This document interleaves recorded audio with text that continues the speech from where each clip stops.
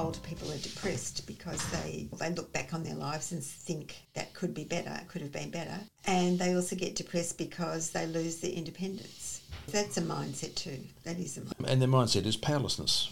They feel absolutely powerless. When you feel powerless, that's when you lose your mental illness. That's when you lose your mental health. See, I think mental health is a feeling of powerlessness. And when things aren't going right, how are you feeling? When you're around somebody you can't talk to because they just yell and scream and throw tantrums, how do you feel? You know, with our granddaughter when she was young, and she'd be sitting there and crying, and we couldn't make her feel better. How do you feel?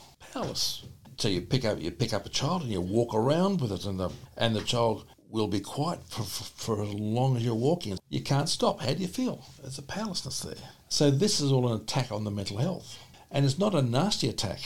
I'm very aware that as we get older, the challenges to our mental health become different.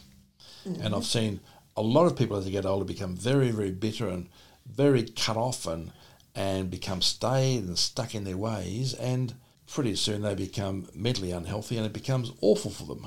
But I think that people that are bitter and angry and the rest, that's how their lives have been anyway.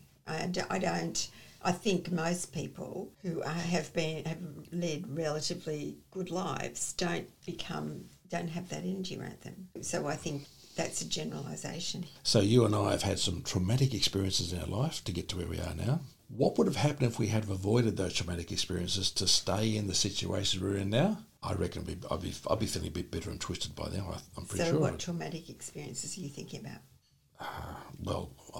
For me, I'll go divorce and separation. I'll go from career changes. I'll go from leaving a nice, safe position as a psychologist in the education department and setting up my own private practice and all the challenges that came with that. Because I could have had an easy life. I could have stayed in the education system and just gone through there, and the money would turn up every day and that'd be fine. Wouldn't be many challenges, except it would attack my mental health. Emotionally and mentally it did, but financially and career-wise it didn't. But the career I could have had in the education department was much more certain than the career I was going to have. It was safe. Absolutely safe. So I gave up a lot of safety, and I guess that's the one. It's are we willing to give up the safety of it?